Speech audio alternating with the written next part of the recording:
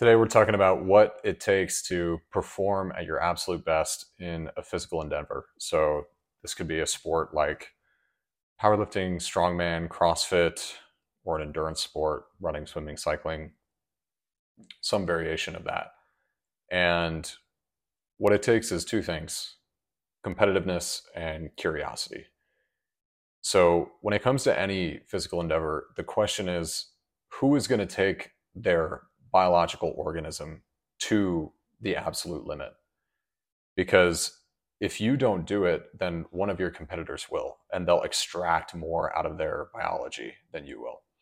And so it takes being competitive. It takes looking at that other person and saying, I'm going to do this.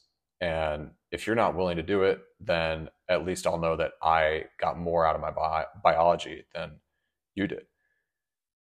But it also helps to have that curiosity, because that's part of what drives you to that limit, is being curious about things like, what does that limit really feel like?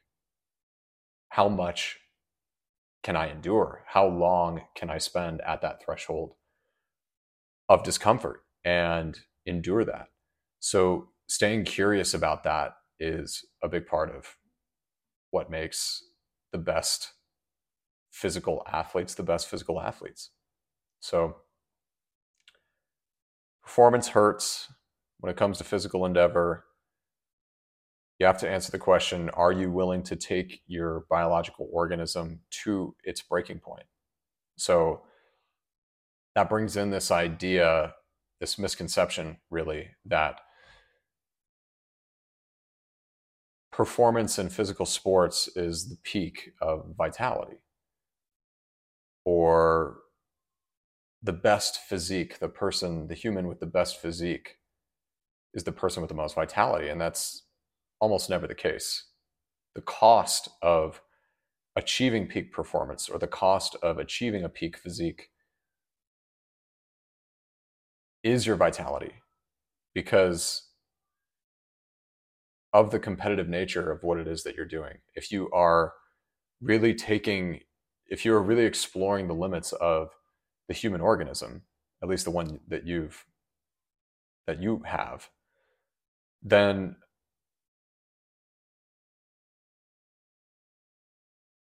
you're going to find that you have to take it to its limit. That's what the curiosity is. So vitality is extending that curiosity over a lifespan.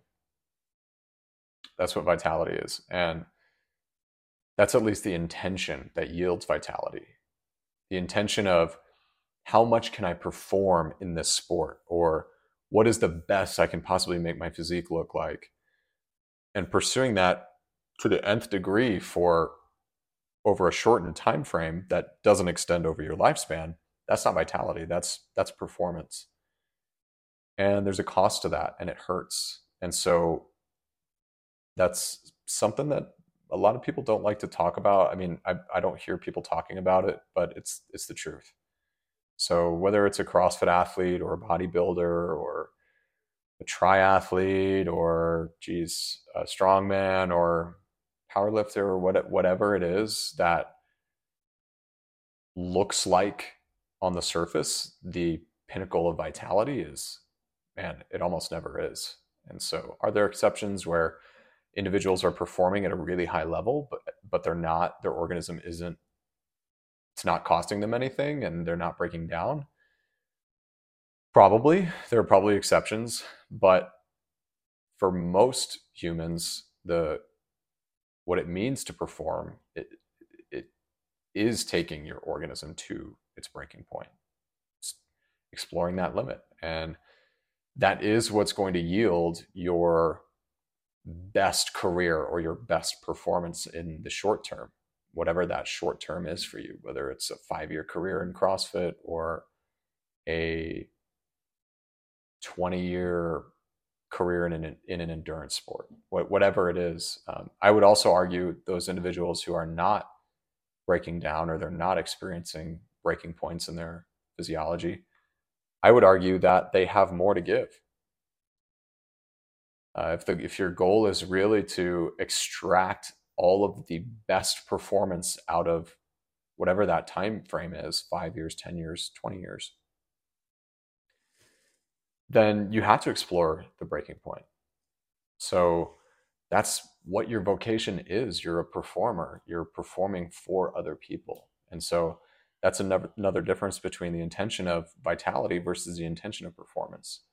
The intention of performance is you shorten that time horizon to a brief time in your life rather than extending it over a lifespan so that you can perform to entertain others or to inspire others. That's how sports function in society. It's entertainment and it's inspiration. And so that is the intention of a performer. Whereas the intention of vitality has got nothing to do with performance.